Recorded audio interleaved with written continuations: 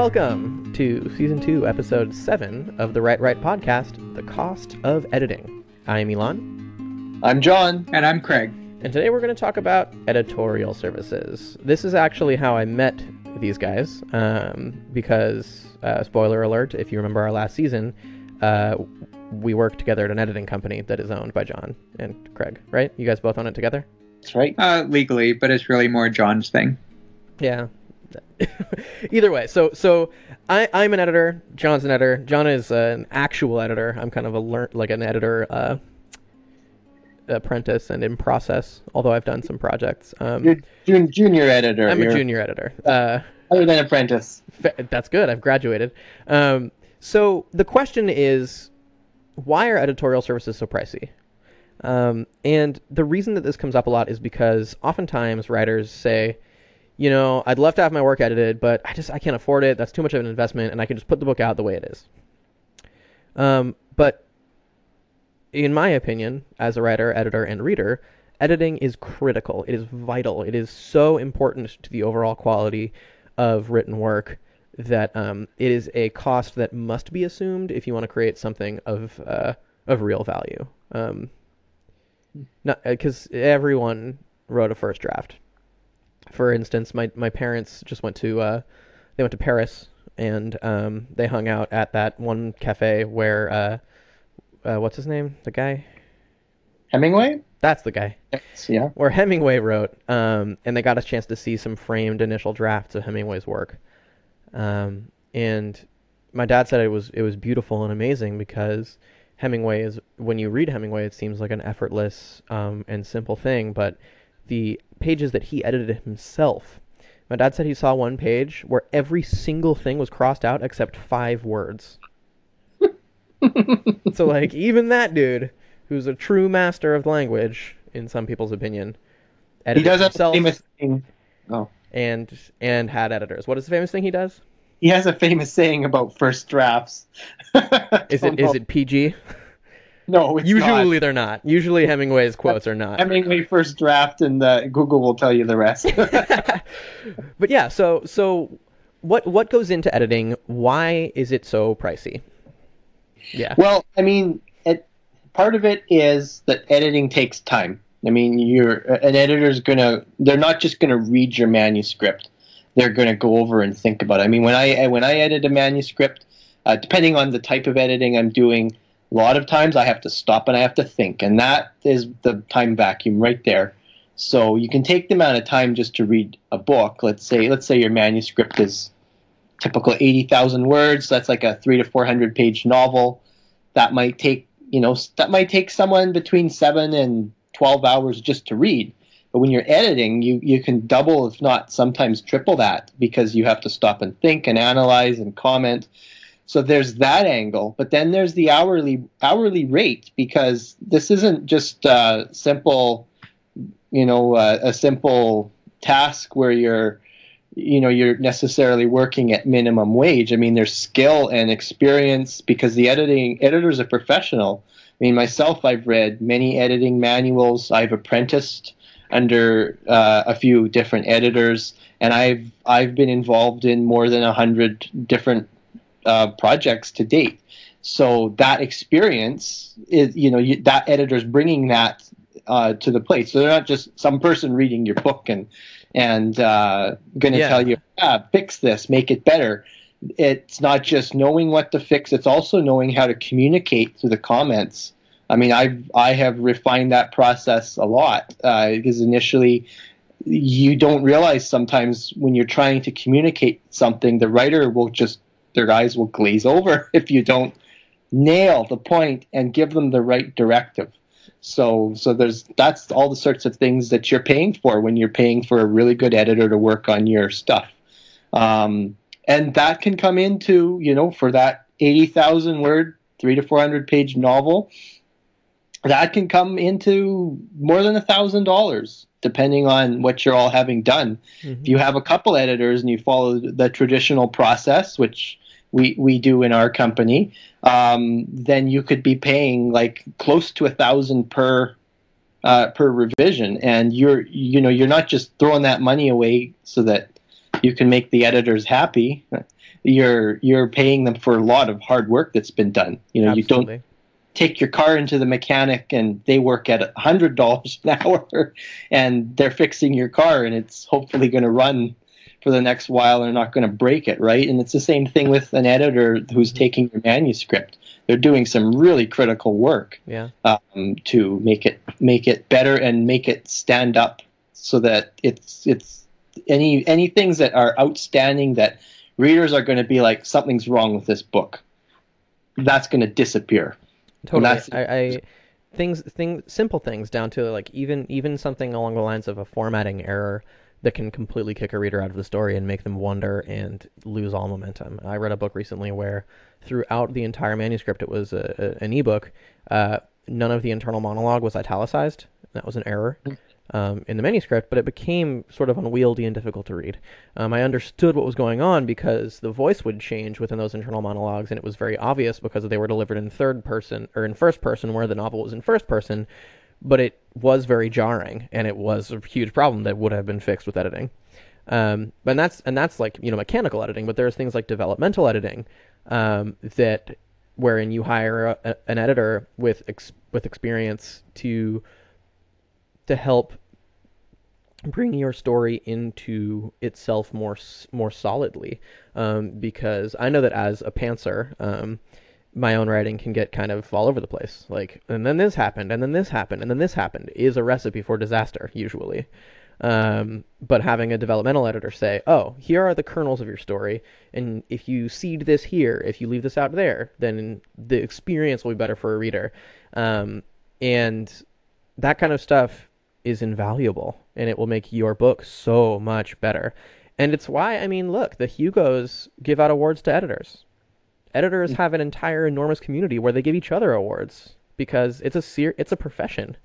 Mm-hmm. There are people who don't want to be writers; they want to be editors because an editor's job is to facilitate the creative process in such a way that they are bolstering other people's creative ideas. And there's a lot to love in that. In fact, I've discovered that I actually really enjoy editing much more than I ever thought I would. Because I learn a ton as I edit, and I get a chance to see stories at all these different stages, and I find it really exciting and wonderful. So Craig, you've written a whole mess of stuff. Is John your editor, or do you have another editor who's separate?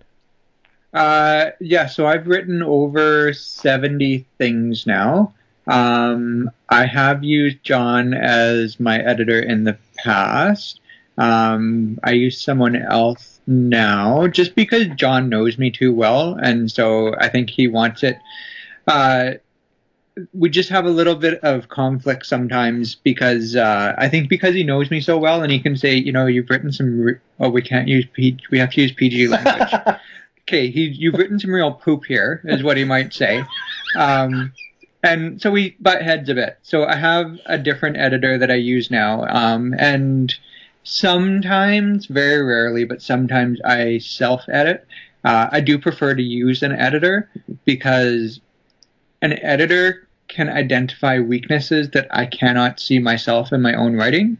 And whether or not it's a real weakness or if it's just not reaching its potential, an editor can identify those points and say, I'm really getting the sense that you could make your story blank if in this section you blank. So it might be adding some description, it might be adding some dialogue, it might be telling the reader what the character is feeling. That was my biggest challenge, is I needed to put character feelings in there. That was my biggest learning over writing so many things.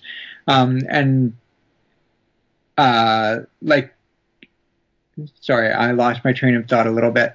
But yeah, editing is crucial.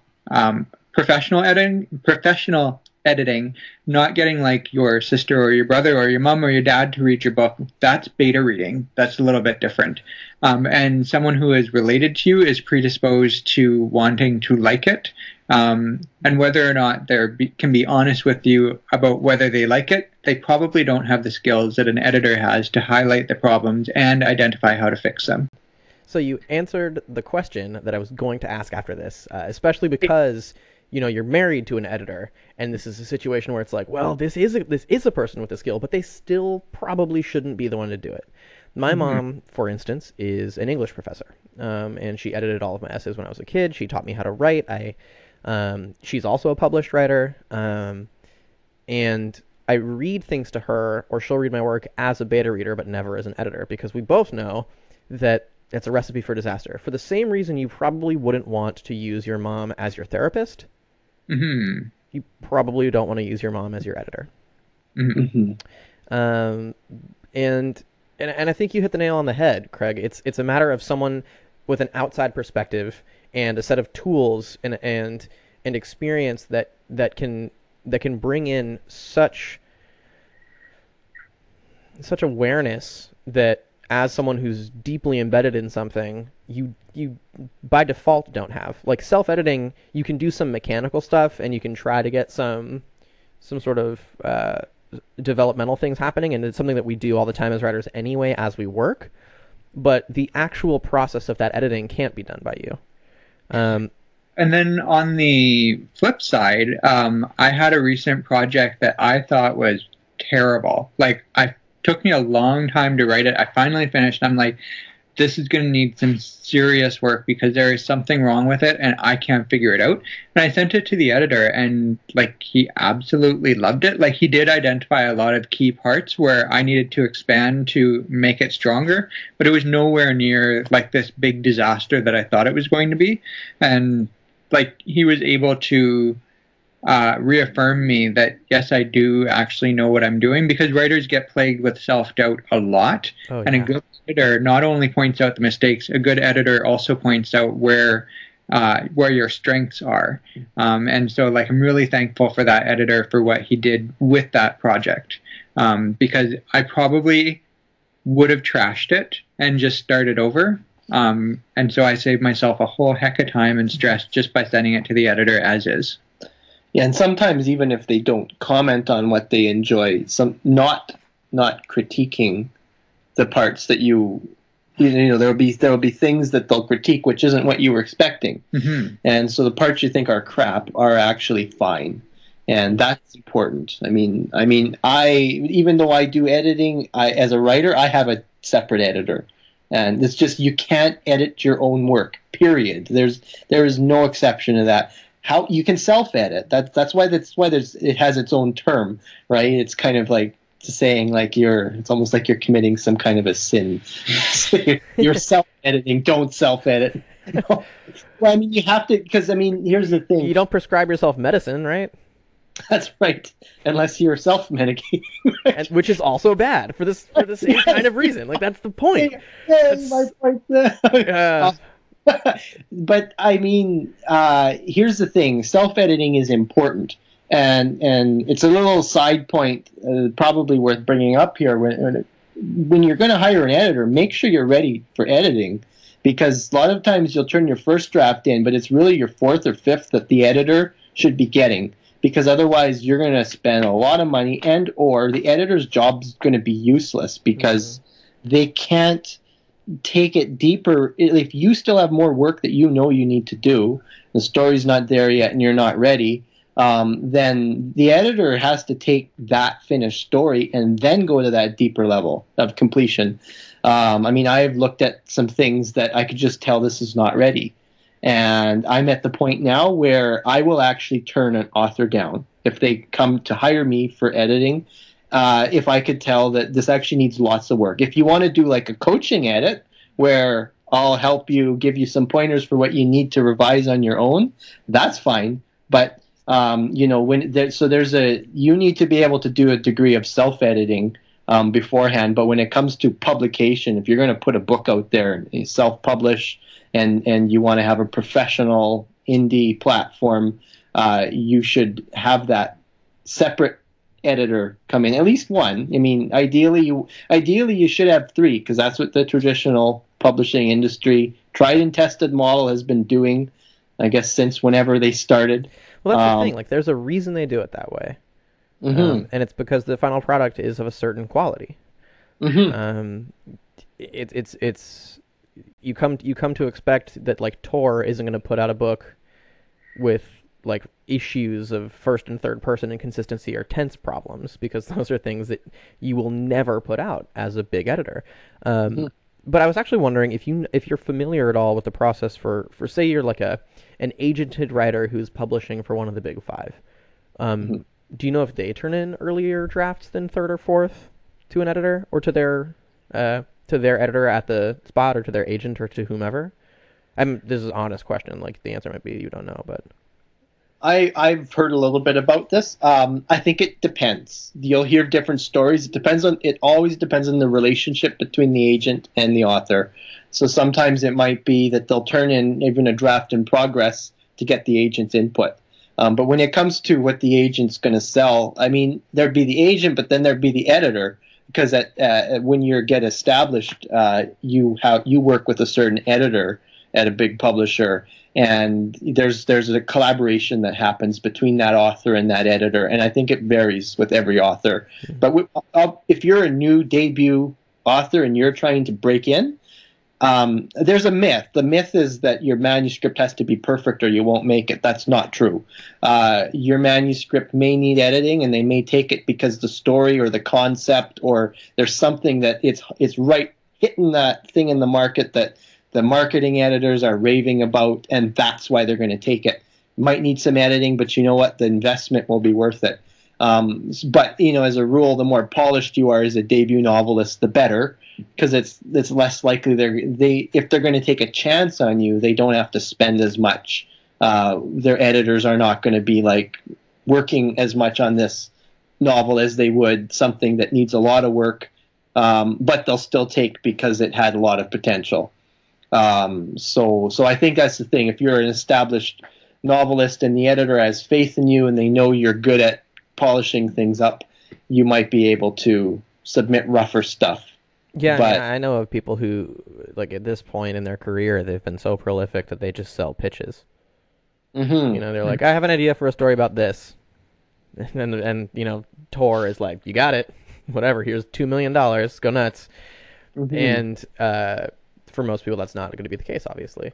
The thing about editing, it's like, what we're talking about, especially given the indie author conundrum, which is I'm doing this independently. Typically, that means I have another full-time job. And I don't have a lot of time or a lot of extra money to spend on these services. So the whole notion of what editing should cost is very important. And you brought up the sort of like $1,000 range per editorial pass, depending on the length of the book. But 80,000 words is a good average to go with. But what should editing cost, and should cost be a deciding factor first and foremost, or should you be looking for someone or a company that edits your genre? Should you be looking for people that you know who they use? Like, what would you recommend as the process for someone looking to find an editor?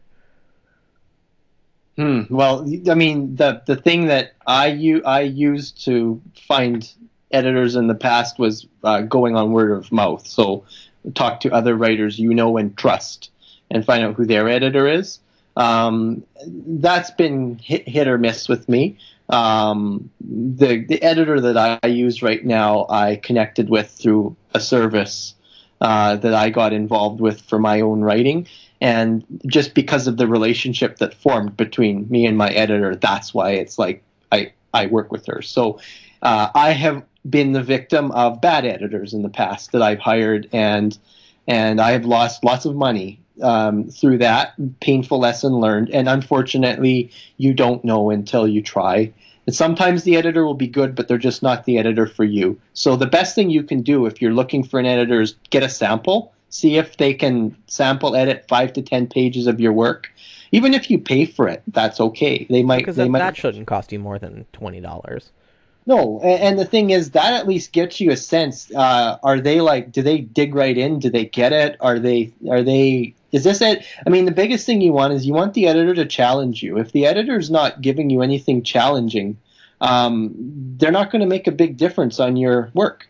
And I mean, it might just be that your book's really good, but generally speaking, that's not the case. Usually, there are some issues that need fixed. Not saying the book is bad, but there are going to be some more serious things that need to get done, and you want to see, is the editor taking a critical approach to this, or is it just like fixing typos and spelling mistakes and rewording a few things? And like, you don't want just that. You want to see signs that there's something critical going on. Totally. And it is hard because there will be some services that are very expensive. There are a lot of services now, companies that will have editors who used to work for the big houses. And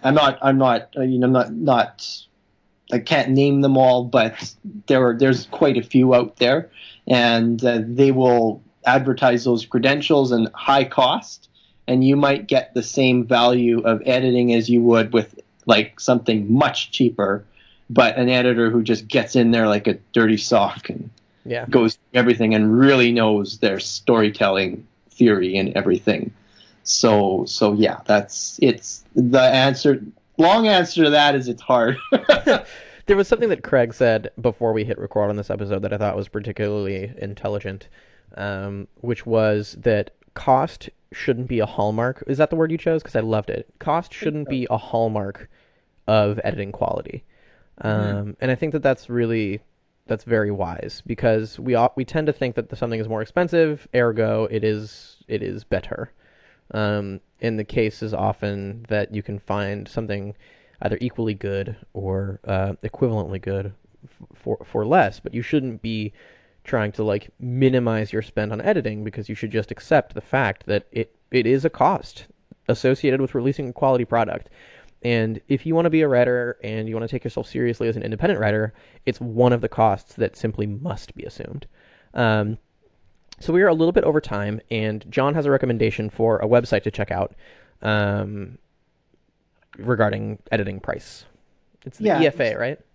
The EFA, Editors and Freelancers Association. I believe that's what it's called. Sounds right. It's the-efa.org. That's the website. We're going to, it's probably easier if you just put the URL in the liner notes. I will, yeah. Because it's a lot of letters for me to read out here. Yeah, it's got 2 slashes and a .php and all kinds of good stuff. So yeah, so we'll have that for the liner notes. But basically, this is a chart that breaks down the different types of editing and common hourly wage ranges, as well as common paces that are expected for different types of editing. So you'll see developmental editing, you'll see editorial assessments, you'll see copy editing. I think they have ghostwriting, copywriting. They cover a lot of different things. But it's just a good reference for you to get a sense of how much you can expect some editing things to cost. So when you're pricing people out, you could see, are they very affordable? Is this at the high end? And there's a lot of writers want to get into editing themselves, and I expect that we probably have a lot of listeners who might be writers learning to edit or wanting to get into editing. So it's a great reference for that as well, if you want to start out and know what's a reasonable thing to charge. Yeah, absolutely. And I'll just add to that like the editor web is as big as the writing web. Editors are as common, as prolific, and as interested in their craft as writers are. And you can go to things like copyediting.com, which is they have a newsletter, great resource as well. There are so many editors who really want to hone their craft, and they can really help you, and you can help them. So it's a great relationship. And with that, I think we're going to end the episode. Thank you for listening, and tune in next week when we're going to be talking about sleep. Bye-bye.